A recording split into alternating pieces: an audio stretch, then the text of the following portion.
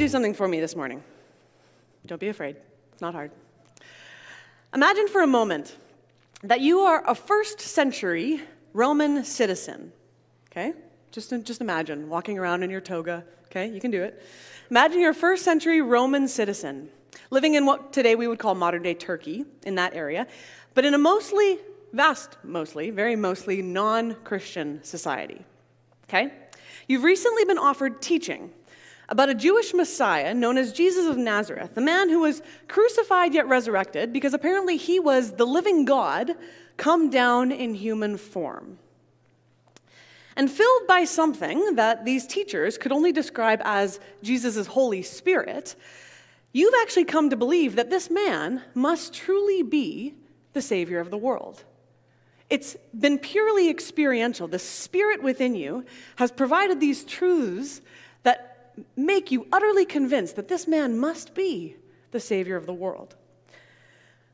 But ever since you came to believe, you haven't been seeing proof that this Jesus is actually doing anything. The Roman Empire is stronger than ever. You're part of a small group of motley Christians who meet daily in each other's homes, but the vast majority of people around you in the streets and the markets are worshipers of the gods of Rome, not to mention Caesar himself.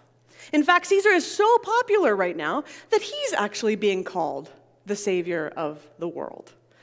And you're constantly feeling the pressure to question whether or not what you believe is actually true, is actually the right thing to believe.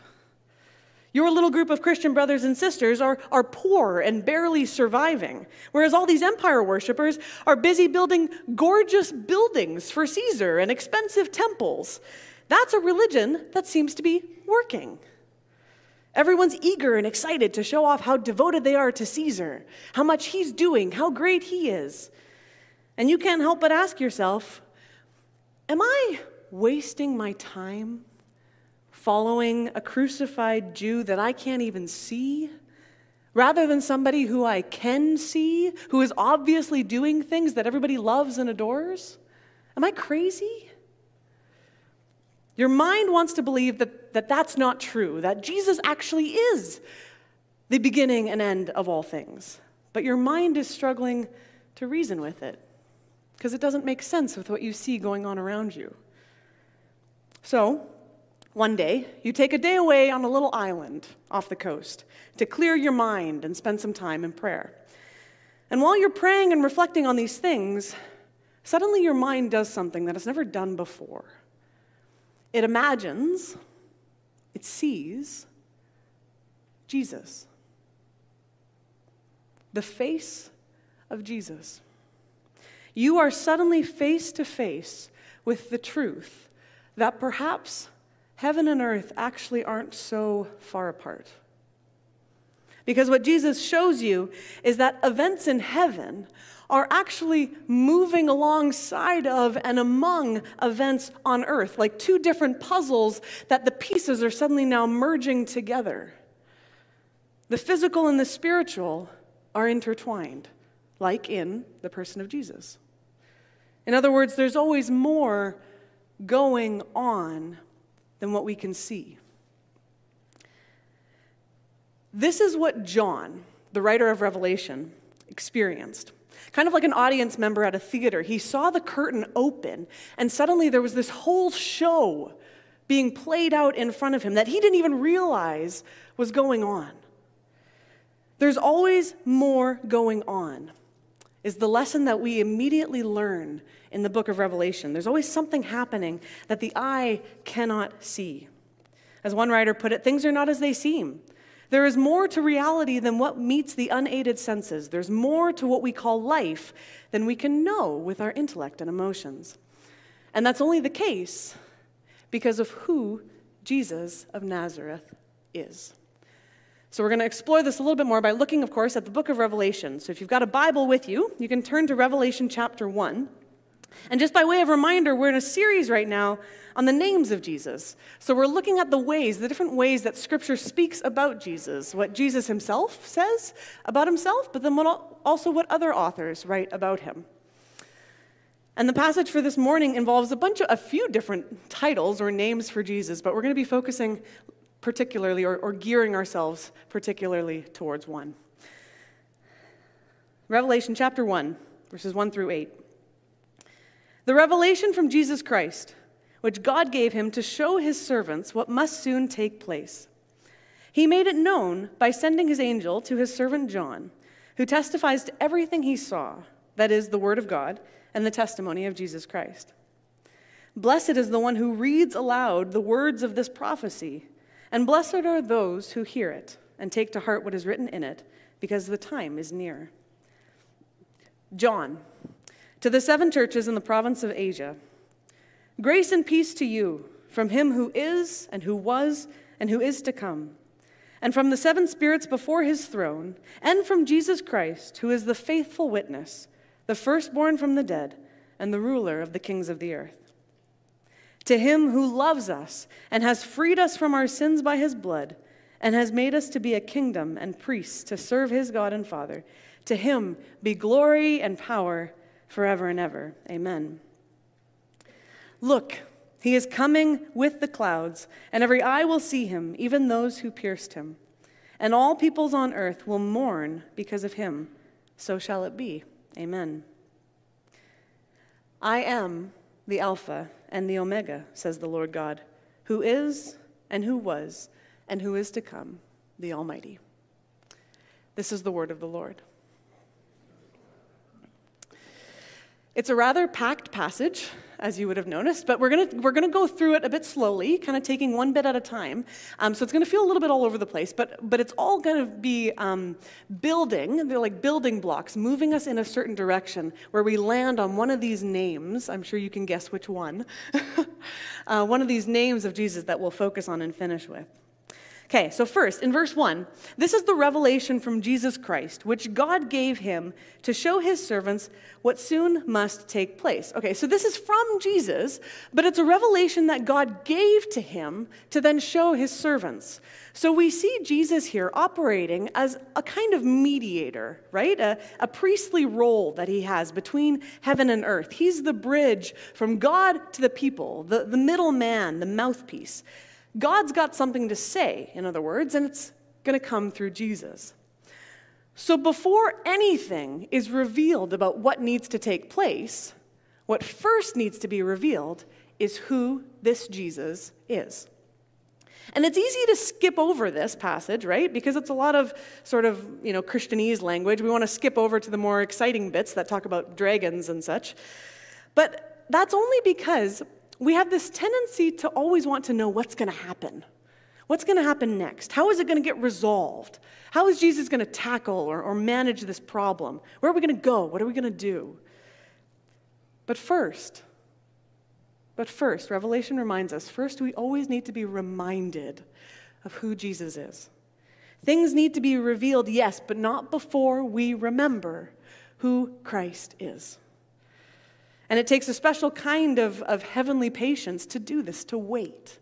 As the disciples were told at the beginning of Acts, wait, just wait for heavenly wisdom, for spirit wisdom, before we actually go into acting and doing more. We also read in verse 2 that Jesus is the Word of God. That's what John saw, the living Word, as Eric spoke about last week. A Word that is active and doing. So again, it's reaffirmed that before we do anything, Jesus' Spirit is already doing something. We're already enlivened by someone else before we ever do anything ourselves. This is John's experience, right?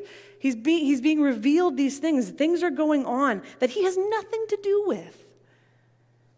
And this is what he's being told. You need to know that things are going on that you have nothing to do with, that is impacting the circumstances around you.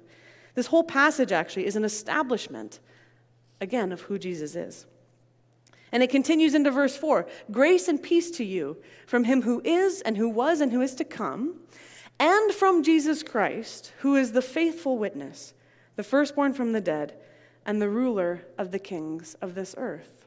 So not only is Jesus here being connected to he who is and who was and who is to come, i.e. God the Father, but he is also the only faithful human to have ever given perfect witness to who God is. He's the only one to have ever done that. who rose from the dead and inaugurated a new reality for those of us who would follow him. And he rules over all kings, even Caesar. Even Caesar. But why then, John would be asking? Why? Why, if he is this person, why are Christians, my brothers and sisters who love and follow this Jesus, suffering and being persecuted and dying? See, because this was an era in the church's existence that experienced brutal persecution from Rome. Just brutal. By the end of the late century, Christianity, had started to be seen as something different, because for the earlier years, after Jesus' death and resurrection, Christianity was seen by the empire as sort of a Jewish sect. It was connected to Judaism because it was mostly Jewish converts who were a part of these churches. But now that the church was beginning to attract more and more Gentiles, by the end of the first century, what you see happening is Rome is cluing in that this isn't actually a Jewish sect. This is something totally different. And because it's something totally different, it's dangerous to the unity of the empire. Judaism was one of the accepted religions. This, not so much. So the rate then of arrests and imprisonments and executions went up. And the question naturally arose. If what we've been told about who Jesus is really is who he is, why are we still suffering the way we are? But hold on, says John. We're not done yet. Verses 5 through 6. To him who loves us and has freed us from our sins by his blood, and has made us to be a kingdom and priests to serve his God and Father, to him be glory and power forever and ever. Okay, so we're talking here about not somebody who's just a ruler of rulers like Caesar was over his, vassal states and city kings. This is a king who has loved us, who has made us into a new kingdom, a new and totally different kind of kingdom, and has covered us in the innocence of his sacrifice so that we can be priests within that kingdom. I mean, what other king has ever done this? This is something nobody would have ever heard of before. Caesar doesn't sacrifice for other people. That doesn't make sense. And then there's this interesting verse 7, where there's actually an allusion back to Daniel 7, a passage that speaks about someone like a son of man coming on the clouds of heaven.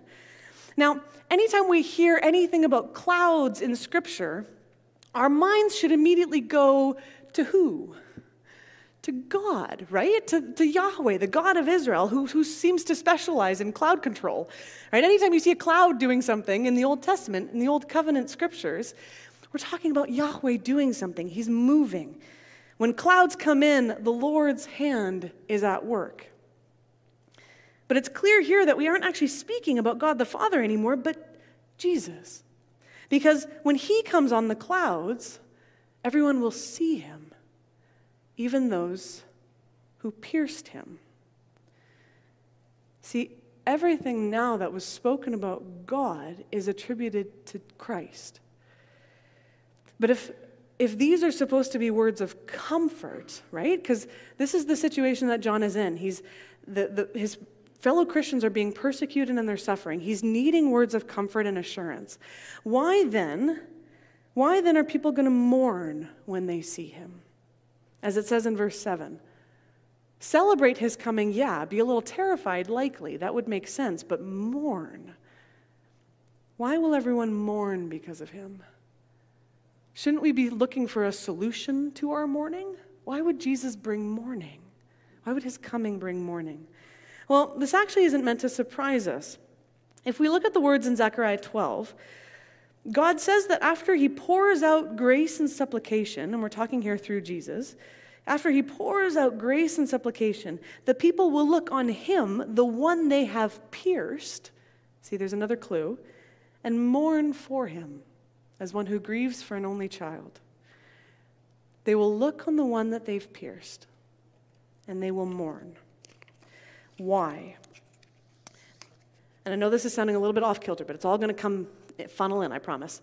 Well, because as some has said, we have to experience a level of ache before we can taste the goodness. The gospel is actually bad news before it is good news. Good news is only good news because something bad needs to be dealt with. When Christ's presence is ushered into our lives, either in our present circumstances or when we think of his future coming, what almost always immediately happens is that we experience both joy and grief. Because we actually realize, the presence of Jesus makes us realize how in the wrong we've actually been. What overwhelms us when we truly encounter Jesus is a kind of great humility. Because it takes a lot of humility to come face to face with the reality that we've made mistakes, that we actually contributed to and participated in the nails that formed the holes in his hands. We all share, right, in the sins that nailed Jesus to the cross. We all know this. We talk about it all the time. It's a part of our theology. But do we really think about it and allow it to cause a sort of great humility when we look at the face of Jesus and we realize that we contributed to it? We can know this on a head level, but it's only in his presence that creates, we have something of a visceral ache sort of created within us, in our hearts, in a heart knowledge kind of way that says, oh, I did this. It's like a sucker punch to our souls. I did this. And it isn't shame, it isn't guilt, it's grief. A kind of humble grief that says, I was wrong. That I really didn't know what was going on. That I am more selfish and more stubborn than I actually realize. That things are always beyond what I can see. I think that's the kind of mourning that we're talking about here. The impact of seeing Jesus face to face and suddenly being caught up in that reality that I contributed to his pain. The joy of seeing him combined with the grief that the holes in his hand are partly my fault. There's a story of Corrie ten Boom. Some of you are familiar with the name. A woman who lived in Holland, whose family hid Jewish families during the Nazi occupation in Holland. And she and her sister ended up being imprisoned in a concentration camp for many years. Well, she ended up surviving, and years later she was speaking at an event. She happened to be speaking about forgiveness. And while she was speaking, she noticed that there was a man standing at the back who she immediately recognized as one of the guards who had been at her concentration camp. Now, he wasn't the only guard in the camp. We could even say that maybe it wasn't his fault that he was there. He was maybe brainwashed into it by Hitler's ideals and agenda. Perhaps he was forced into it. But the words that Corrie spoke, and she, of course, had a tension in her heart as she was speaking and seeing him standing at the back. The words that she spoke brought him to tears. Just simply seeing her brought the guilt out of him, the grief, I should say, out of him, and led him to approach Corrie afterwards and ask her for forgiveness. Seeing Corrie suddenly brought out the deep grief within him. And he knew that he'd made some grave errors in his life. Feelings of grief that he never actually felt until he saw her in the flesh. See, as long as someone remains distant or depersonalized, and we do this with Jesus, as long as he remains distant or depersonalized, or anyone that we may have caused hurt to, as long as we keep them at a distance, we don't need to deal with the grief of our mistakes. It's only when we're face to face with them that suddenly the ache within us that we easily hide away resurfaces, and we realize that we actually aren't human robots, as much as we like to think we are. We are deeply emotional beings, capable of great joy and deep grief, capable of being deeply hurt and of inflicting deep hurt. Jesus knows. Jesus knows. And his presence in our lives, the presence of the one who is and who was and who is to come, his presence keeps us from becoming hollowed out individuals who don't allow ourselves to grieve. And now I'm talking about any kind of grief, whether it's the grief of our own brokenness or the grief of the brokenness that we see around us and that we're experiencing. His presence in our lives keeps us from pushing down that grief, which is what our human inclination says we need to do to survive. His presence brings it out of us. It pulls out of us all of the grief that is stored up within and nurtures us to lay it down before him so that we can truly engage ourselves with not only the mistakes of our past, but also the fears of our future. Because Jesus is saying, ultimately here, that he holds all things. That's ultimately where this passage is going. I am the whole continuum, he says. From start to finish, from birth to final breath, I am. Which is why we have that final verse now in verse 8. When he says, I am the Alpha and the Omega, who is and who was and who is to come, the Almighty. Now, this language wasn't actually revolutionary language. It was actually language that had been commonly used in Jewish communities for years. As a Jew, you would have immediately known what this meant. For someone to be called the beginning and the end, because they'd been using this terminology for centuries. Back in the earlier days, some of the earlier Jewish writings, Abraham was spoken of being somebody who followed the law from Aleph to Tav, which is the first and the last letter of the Hebrew alphabet. It was said of God that he had blessed Israel from Aleph to Tav, from Alpha to Omega, from beginning to end. He had blessed them, meaning that there was nothing lacking. He had blessed them completely, in completeness. God himself says in Isaiah 44, I am the first and the last. Apart from me, there is no God. And now here in Revelation, in the whole book actually, we see this show up numerous times. In chapter 1, do not be afraid, I am the first and the last. In chapter 2, these are the words of him who is the first and the last. In 21, it is done, I am the Alpha and the Omega, the beginning and the end. And at the end of the book, Jesus says, I am the Alpha and the Omega. The first and the last, the beginning and the end. Alpha and Omega, literally the first and the last letter of the alphabet. We would say A to Z, or Z, A to Z. We would say A to Z. A to Z if you're American. Ignore that. First and last, beginning and end, east to west. He covers the whole thing. Everything, in other words, is held by him from start to finish. The whole spectrum, from beginning to end, and everything in between, is held and opened up in Jesus. He's the whole package, from cradle to grave. If we think about our own lives then. Just think for a moment of every emotion you've ever felt in your entire life.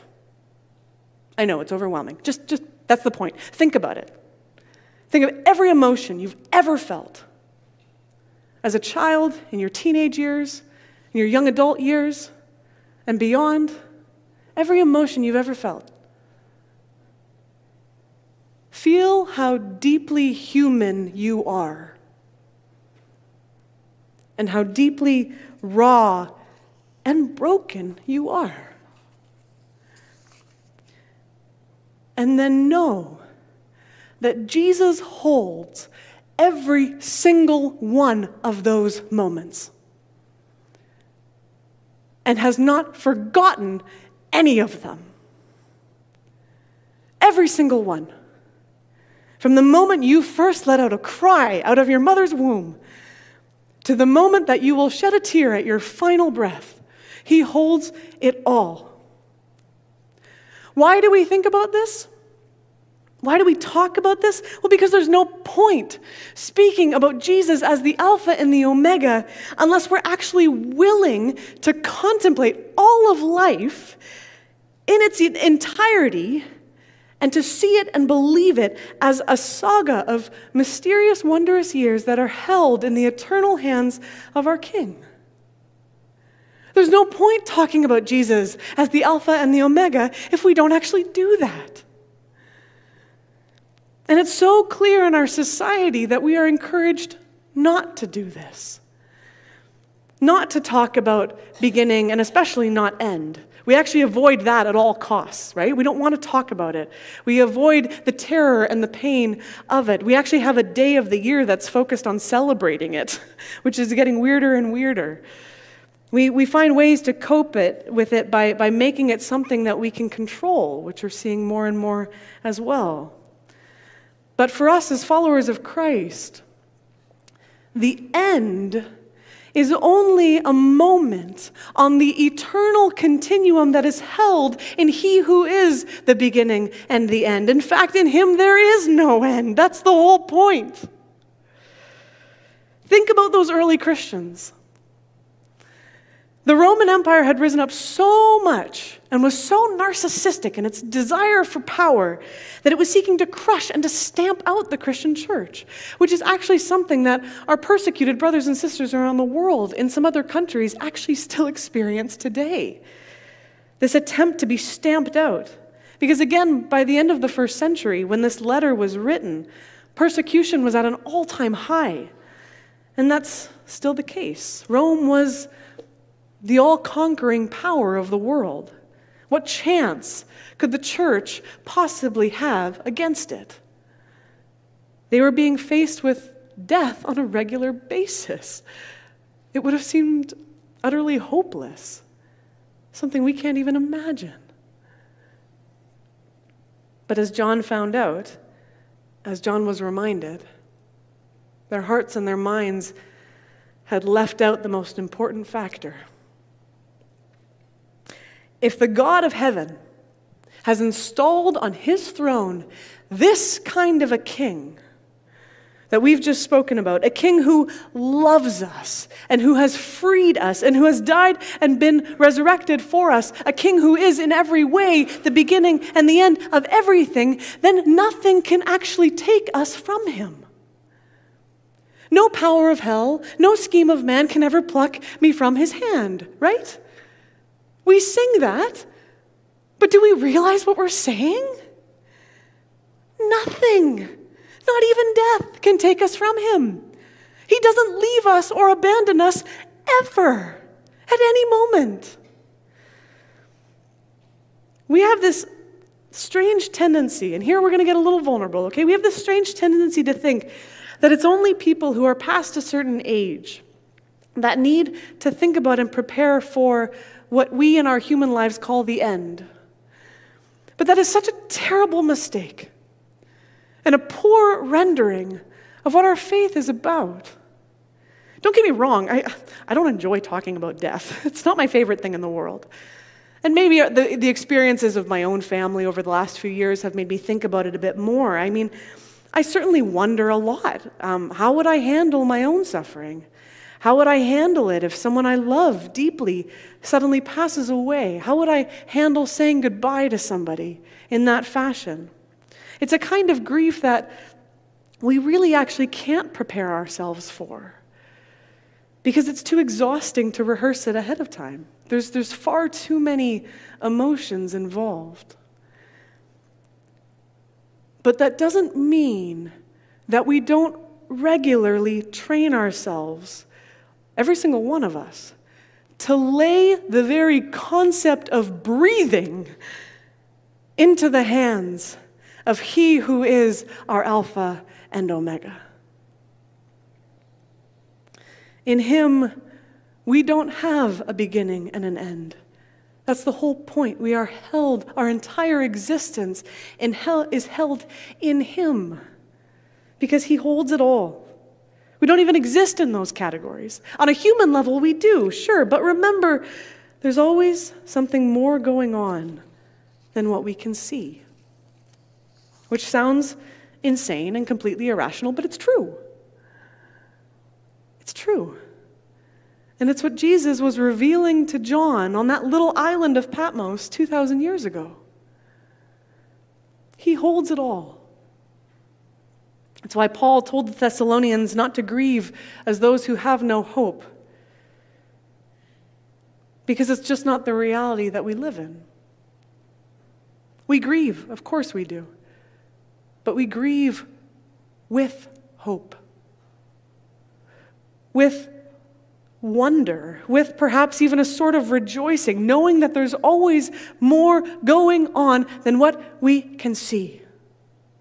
If that kind of an imagination does not inundate our faith in the way we live our lives, then I'm not sure we've really accepted and embraced who Jesus is. A good friend of mine who is currently in a season of deep suffering actually reminded me this past week of a passage in Philippians where Paul says, "Rejoice always." Now, Paul didn't say that to mean that we don't grieve. That's not the point. Or that we can't grieve and rejoice simultaneously. Human beings are far too complex to have such tight categories as if you can only grieve here and you can only rejoice here. Most of the time, actually, these things actually are intertwined. They work hand in hand. Sometimes they even enable the other. Many of you are perhaps familiar with the name Tim Keller. He was a famous preacher, pastor in New York for the last number of decades. He passed away last year because in 2020 he had been diagnosed with pancreatic cancer. And he ended up writing an article about his experience of contemplating the end. He wrote an article in The Atlantic. Death and belief about God and the afterlife, he said, are often abstract concepts. Again, things that we kind of keep away from us, things we don't really accept on a heart level. But he realized after being diagnosed that his beliefs would now have to become as real to him in his heart as they were in his mind. They had to become life-gripping truths. He wrote, "It is one thing to believe with certainty that honey is sweet, but it is another to actually taste the sweetness of honey." Eventually, he wrote, Jesus' costly love, death, and resurrection became not just things that he believed and filed away, but became the source of his daily happiness. Grief and rejoicing, in other words, were intertwined. Of course, there were days that were super hard and tearful. He and his wife would just grieve together. But also at that time, the simplest pleasures in this world became sources of great happiness. Heaven and earth were piecing together in the presence of Christ, who was drawing nearer and nearer to him in his suffering. Jesus said to his disciples, "In this world we will have hardship." It's a reality. It's going to happen. And it's only natural for us in the midst of our suffering and pain and our journeys toward healing to ask, as John did, why? Or as John would have done, where is this all going? Why is this happening to me right now? But that angst has an explanation. That angst points us to Christ. Do we grieve? Yes. But our grief is not directionless. It finds a place to rest in the hands of the one who is and who was and who is to come. He who is our Alpha and our Omega, our beginning and our end. Everything we experience is held in his loving hands. Let's pray.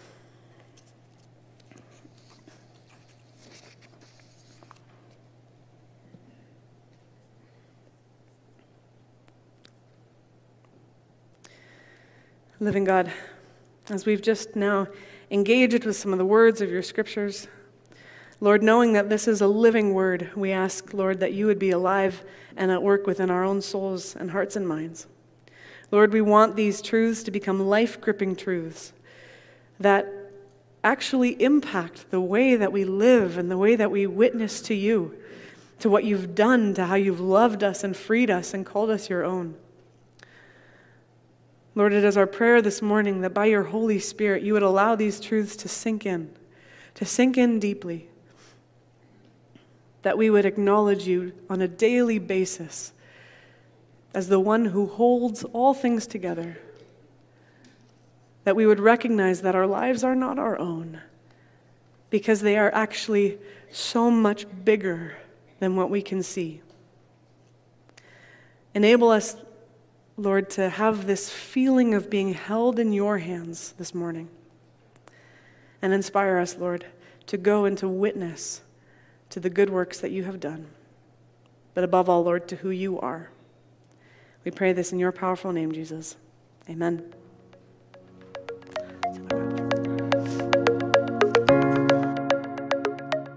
Thank you for listening to the Willoughby Church Sermon Podcast. The Willoughby Church Podcast Network also has podcasts about discipleship, the Heidelberg Catechism, and even a podcast hosted by some of the youth. You can find out more about the Willoughby Church Podcast Network by going to willoughbychurch.com.